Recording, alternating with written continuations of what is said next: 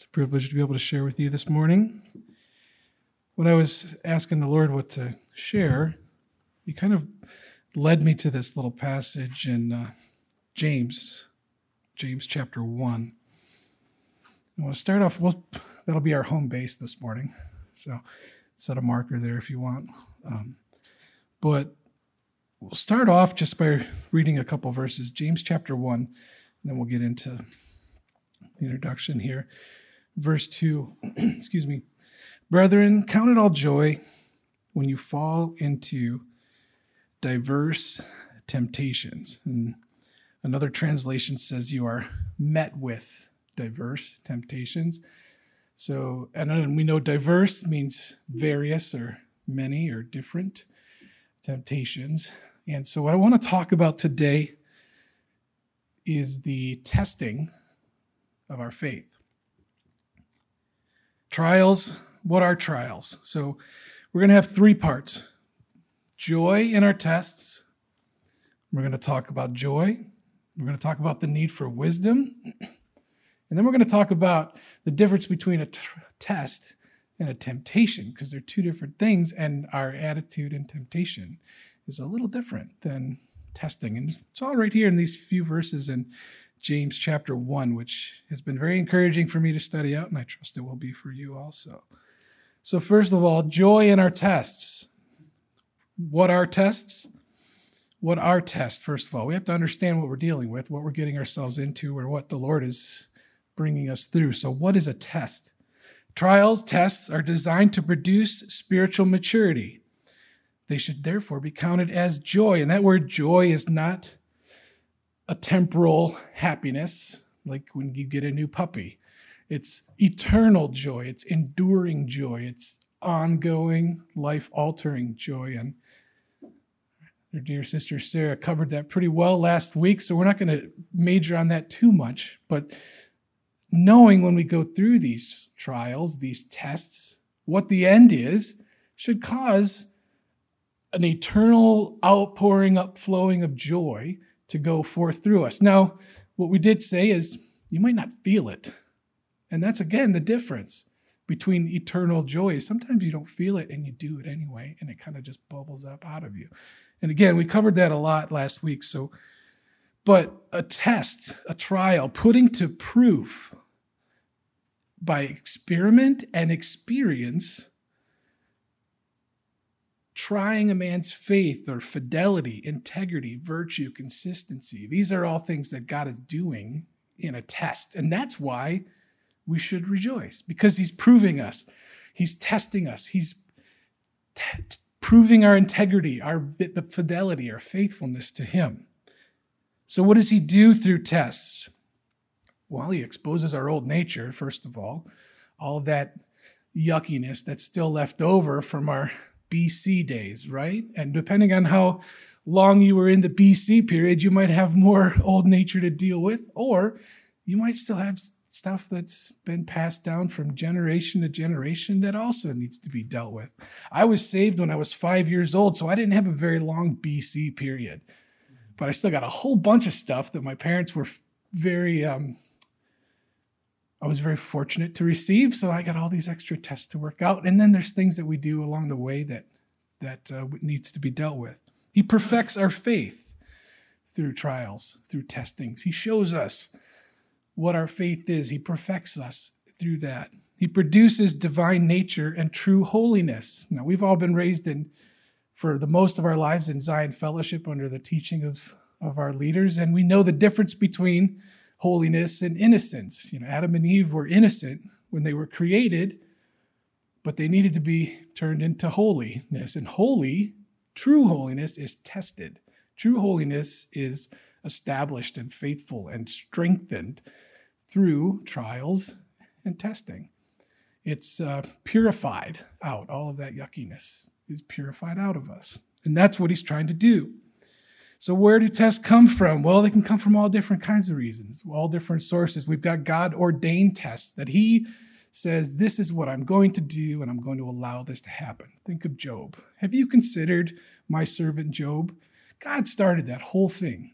He goes to Satan and goes, look at Job. Look at how good he is. Because he knows what Satan's going to do. God ordained that whole thing, which is great because he sets us up and he knows how we're going to react. And the end result is perfection, holiness, and a strengthened faith. We have self-made tests. These are big ones, right? Comes when we ignore God's word, or maybe we ignore a prompting, or maybe we engage our mouth before we engage our brain, which is a problem sometimes too, right? We can bring trials upon ourselves. We can bring tests upon ourselves by either ignoring a warning from God, not obeying his ways, or maybe by saying something we shouldn't say. David brought trials upon himself at the end of his life because of actions that he did in the earlier part of his life. And some things with the rejection of his sons and some of those things were brought on because of what he had done. He had ignored some things that God had been telling him to do. Peter, think about Peter. He brought a lot of tests on himself, didn't he? I was actually just teaching this last week with Peter being tested. Jesus told him before the rooster crows, you're going to deny me 3 times. And what is Peter's response? No. All these other jokers, they're going to deny you, but not me. And Jesus responds, oh yeah, well, let's see about that. And what happens? Jesus is taken to the temple. Peter follows. But who else was there? If you look at John was there too. No one said a word to John. Why? Well, John didn't say something like, everybody else will deny you, but not me. John was sitting right there, and they would have known Peter and John were together because they were always together anyway. So Peter invited that. And we can do that a lot, can't we? How many times have we gone through a testing and say, oh, that was me. I remember when I said, I'll never do that, and here I am doing that, right? So think about that. Also, the decisions of others can bring tests into our lives, whether they're resulting or other people do things that directly affect us and bring hardship into our lives. What do I mean by that? Well, think about Naomi's husband, who says, let's go into this other country and look at all of the things that happened based on that decision. It doesn't say the Lord told him to go. It just says he went. And what happens? Naomi loses her husband, her 2 sons, a daughter-in-law stays behind, and one goes forward. But that was a decision or a test that was brought about by a decision on someone else made, right? So that's what tests are. Now, why should I rejoice in all these? Well, we talked about it a little bit. We know what he's trying to produce in us. Verse 3 and 4, knowing this, that the trying of your faith works patience. Let patience have her perfect work, that you might be perfect and entire and lacking nothing. James is so practical. He uses that word perfect a lot. If you read through this book, just underline how many times he says perfect. Perfect meaning complete, whole, not wanting or lacking of anything.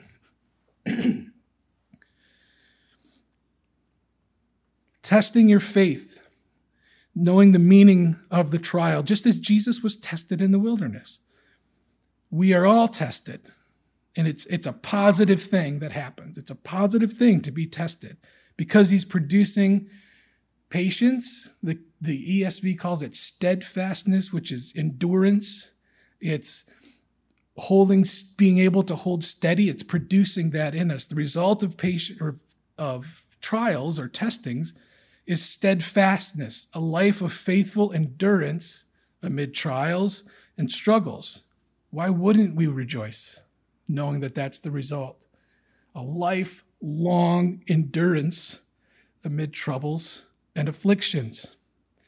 And ultimately, it leads to perfection, which again is completeness. We grow in holiness, but we have not yet been perfected. I haven't been. I'm not yet perfect, meaning I'm not yet complete. If I was, I wouldn't be here, right? If I was perfected and completed and ready to cross the finish line, then that's kind of how we stretch across the finish line on our last day, knowing that he's completed everything that he wanted to do. It is finished, right? Jesus said, I'm ready to be offered. I'm ready. Paul said the same thing. I'm ready to be offered. I know my time is complete. We're not there yet. He's still doing a lot of work in us, and he does that through trials, right? They work patience in us. We learn to settle in. We learn to accept what's happening. How many times when you're in a trial, and I'm guilty of this just like anybody else, when you're in the middle of a trial going, oh, Lord, how much longer is this thing going to last? Can we just move on, please? I mean, a lot of times we do that, don't we?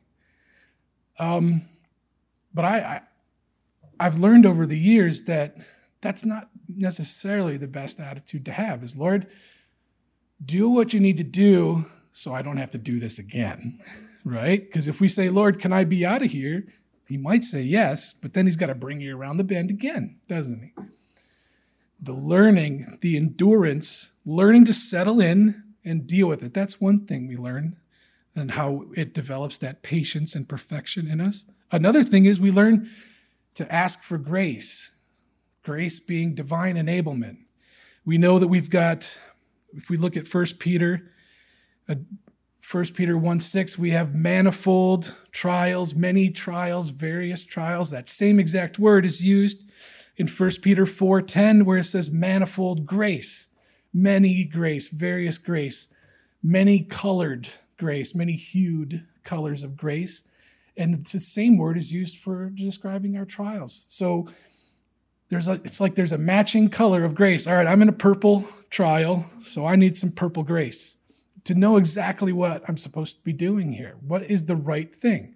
I need to ask for grace. Knowing, or the strengthening of that grace, or the enabling power, the matching enabling power of grace, right? If you have a diesel engine and you put unleaded fuel in there, you're going to have a big problem. So you want to make sure you've got the diesel fuel to go in the diesel engine. The matching fuel to get you through the situation is what you need. Another thing that was really encouraging to me was James 5, where he says, be patient, therefore, brethren, unto the coming of the Lord. Behold, the husbandman waits for the precious fruit of the earth and has long patience for it, until he receives early and latter rain. Be also patient. Establish your hearts, for the coming of the Lord draweth nigh. He's waiting for us to be ready. He's patient for us to be ready, for that harvest to be ready. He's waiting. He's patiently waiting because he wants perfect fruit. You know, waiting all year long or all season long for that perfect apple or orange to be pulled off the tree. Imagine taking a bite out of it and realizing it wasn't fully ripe, or worse yet, had been left too long and it was a little bit rotten. He wants it perfect. And he's waiting, he's looking, he's watching. Ooh, that's a perfect piece of fruit, ready to go. So he says, don't grudge. Grudge not against your others, lest you be condemned. Don't judge. Don't grudge. When you're going through a trial, it can affect us.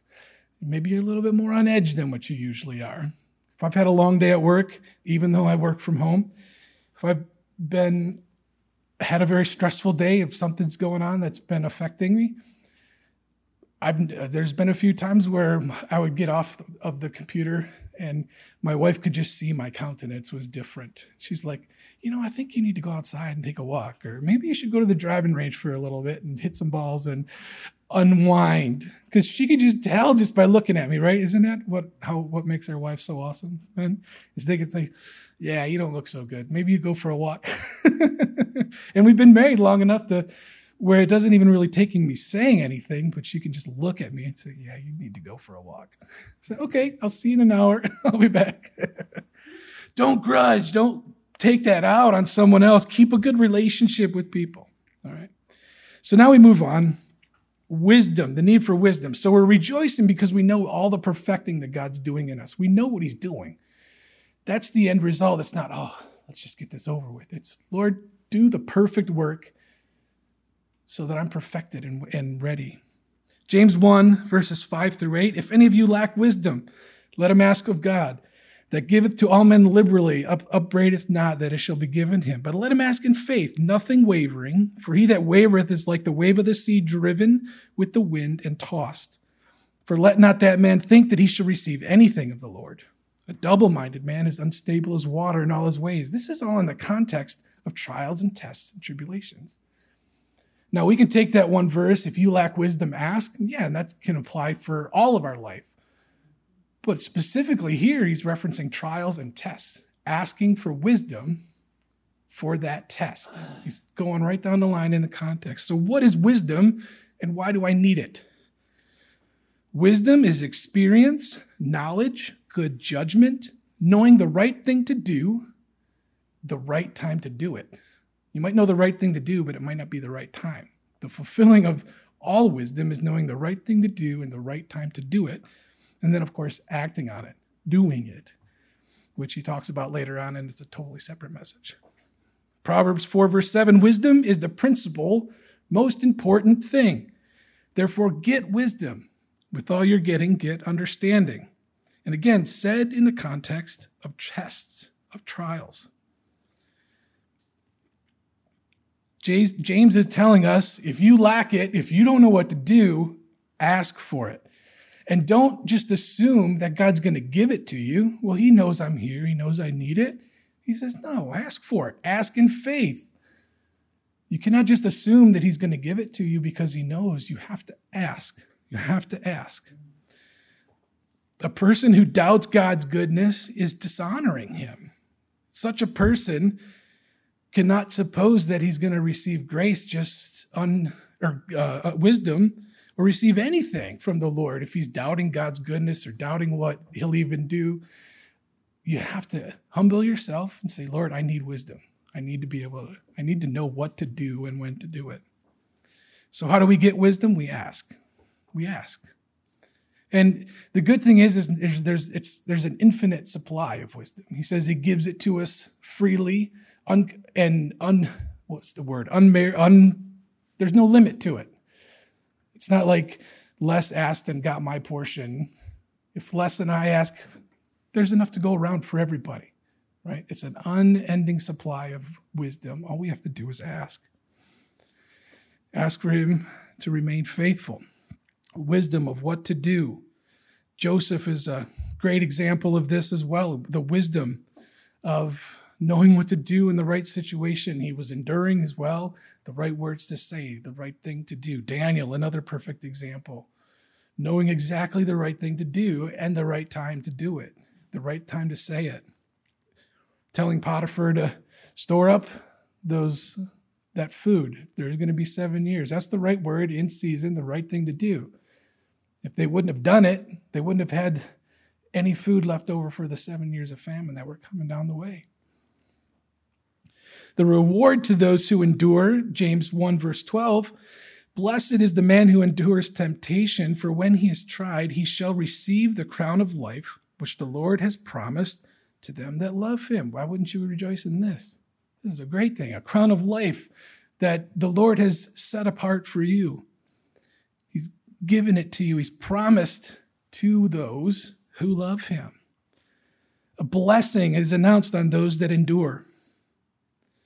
And again, he returns back to the theme from verse 2, which is rejoice, count it all joy. Here's the reason why. And ask for the wisdom, ask for the grace, ask what you need, but rejoice because God's doing it for your benefit. And again, Joseph is another example, not just the wisdom, but he had to endure a long time. He had that prophecy when he was a young man. We don't know exactly how old, but it seems to me like he was in his teens and probably even early teens. And then his brothers throw him in prison. Well, they're going to kill him first. Then they throw him in a pit and leave him there until they figure out what they're going to do with him. Then he gets sold into slavery, does the right thing, still gets persecuted, gets thrown in the jail, does the right thing again, and it gets ignored. All this time, in Psalms, it says the word of the Lord tried him, which is, Pastor Karam explains, like it was building iron into his bones, where he's strengthened and enduring and remembering, 17 years ago, the Lord said, my parents and my brethren were going to bow down to me, and all of these things that he was rehearsing over and over and over again, enduring till the end. And then the time comes and Pharaoh says there was a need, and Joseph was there in season and time to deliver. So he gets that reward for his endurance. Now, as we get to the last couple of verses, verse 13 through 15, James chapter 1, let no man say when he is tempted, I am tempted of God. For God cannot be tempted with evil, neither tempts any man. Every man is tempted when he is drawn away of his own lust and enticed. Then when lust has conceived it, it brings forth sin, and sin, when it is finished, brings forth death. So there's a difference. James is even saying there's a difference. A test from God versus a temptation to do evil. God is not responsible for both. He's responsible for the test, the purification, the proving, the perfection. The devil wants to entice and lure away, and he uses those words. It makes me think of a fisherman, luring away and enticing, trying to get you to come off the path. That's what the enemy is doing. James turns from the testing, which has a good reason, to the temptation, which is trying to get us to go off the path. And again, all of this is linked together with wisdom, with grace, with trials and tests. And you can be tested and tried, tempted and tried at the same time. Going through a testing from God, the enemy comes in and says, oh, is this going to last forever? Why don't we just get out of here? This is too hard. So you're getting them both at the same time, but you have to understand the source and understand that God's not doing this. He's not saying you're going to fail, you're miserable, you might as well quit. That's not God. That's the enemy trying to tempt you. He's trying to entice you to saying, oh yeah, you know what? You're right. I'm terrible. It's not God. He doesn't test us that way. God does not do that. He doesn't speak to us that way. We have external tests, battling our mind. That's a big one. These temptations in our mind. Oh, you know, a good Christian would have been over this by now. You know, Al's not going through it like I am. Al's doing good. I'm over here failing all the time. Right? You could think that way. Is that the Lord? Does he speak to us like that? No, he does not. You can have physical battles, and we know about those as well. External things affecting us. Internal things. Temptations brought on us because of the lusts of our flesh and so forth. Our inner impulses to do evil. We are still at the very core born in sin. We have a sinful nature. We have those temptations, whatever your iniquities might be that you're still dealing with. So it's the enemy trying to pull us off track, using whatever tool he can to get us off track.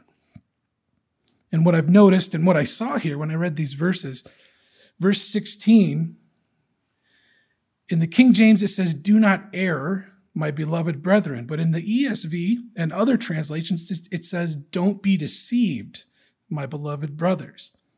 And again, this is in the context of trials and tests. And there's a vulnerability to deception in this area because we're already kind of weak. We're already going through it. We're already feeling it. Even if you're still following the Lord and receiving the grace and you're rejoicing, you're still experiencing a trial, a test that's difficult.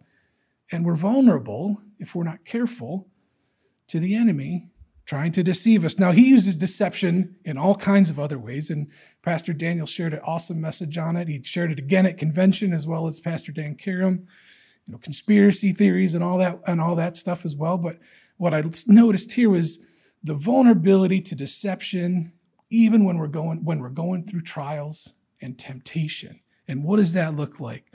And again, the literal translation of "do not be deceived" is literally "stop being deceived." So it's almost like the readers of James were already nibbling on that bait, if you will. Now, what does he do? How does Satan do that? Well, if your God is good and loving, why is he letting you suffer? If he is omnipotent, he could stop this. He's using those words to bring deception is. That's exactly what he did all the way at the beginning in the Garden of Eden. Did God really say that? Did God say that? You open that door, and he's using that deception to get us to nibble on it and say, you know what? You're right. God is omnipotent. He could easily fix this. What is going on? Why is this still happening? And then you get bubbled up with all of those thoughts that lead us down a very negative path. And if we're not careful, can take us off the path completely. We need to define those good gifts, which we're going to see in verse 17. Everything good, everything perfect, everything wise comes from the Lord. All of that other stuff is the enemy trying to take us off track. He only gives us good things. When Job's wife said, curse God and die, he responds by saying, what? Do I take only the good things from God, and when he sends me evil stuff, I'm not supposed to accept it? I'm paraphrasing. That's the Jason Standard version. But he responds, Job 2:10, I think it was. Yeah, Job 2:10. Should we indeed accept good from God and not accept adversity or trouble or tests? So we need to have discernment. 1 Peter 5:8 and 9, the enemy, be sober, be vigilant, because your adversary, the devil, is as a roaring lion walking about, seeking who he may devour. We need discernment to recognize that voice. That's not God speaking to me right now. And when you're weary and going through a trial, you just feel like, oh, and you almost just sometimes accept it. I've experienced it, where it's just, you're going through it, everything's heavy on you, you're doing everything you can just to keep your feet moving, and then you hear a voice like that, and you're like, oh, you know what? That's right.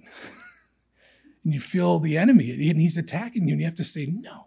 That word sober is be on alert, be awake, be cautioned, be advised, be careful.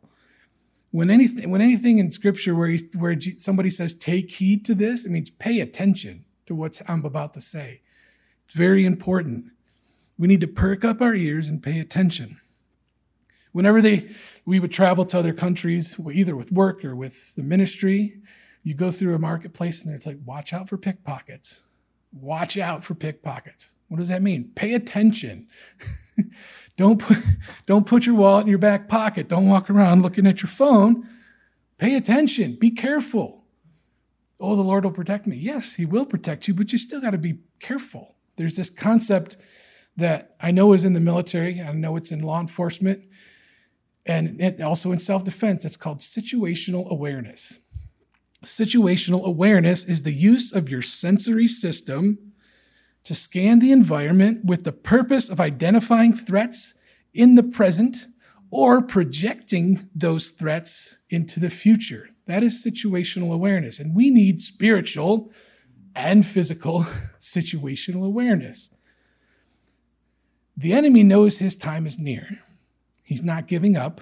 He's not just going to say, I might as well stop because I know I already lost. He's going to say, no, I'm taking as many of you guys with me as I can. He's increasing his attacks, and we must always be watchful and vigilant. But here's the real situation for your awareness. The battle's over. The battle's already over, right? We fight from a position of victory. We're on the good side. We're on the Lord's side. We're on the victor's side. I read a quote in a devotional the other day that said, conquerors get victory after the battle's over. That's a conqueror, somebody who's won a battle. But we are more than conquerors because we already won, even though the battle's not even over. We know the outcome. That's how we are more than conquerors, because the battle's already over and we're on the good side. We're on the winner's side. That makes us more than conquerors because we're fighting from a position of victory. We're not trying to get it. We just need to hold on to the Lord and let him win. We need to keep our awareness up so the enemy does not take us off track. Okay? Just like you wouldn't walk through New York City just staring at your phone and walking across the street, right? Situational awareness. This is the enemy trying to lead me off the path. I need to ask for wisdom, okay? Also, maintaining our love for the truth will help with deception, will help keep our discernment sharp, understanding and loving the truth. 2 Thessalonians chapter 2, verse 9 through 12. We won't read all of it, but those who are given over to deception are what? They refused to love the truth. They didn't receive a love for the truth.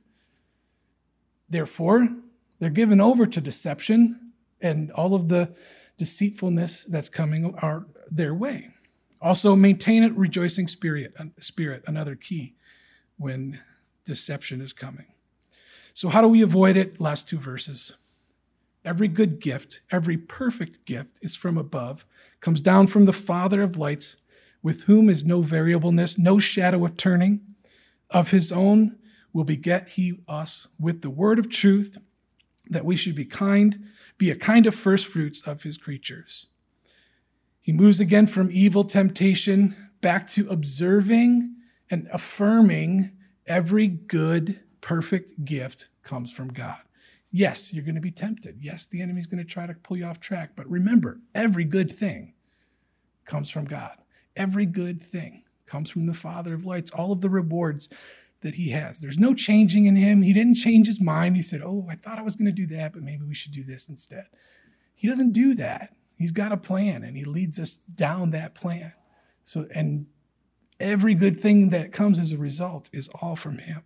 So we have to, even in the middle of these tests, temptations, when the enemy's trying to deceive us, affirm God's goodness. Satan uses doubt. Did God really do that?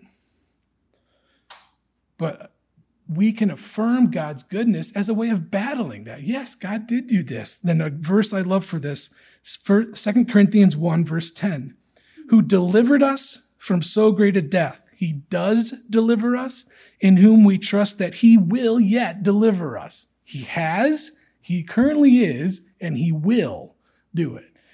Affirm his goodness, affirm his sovereignty. He is sovereign. He is the good one. I know that he who began a good work in me will be faithful to complete it.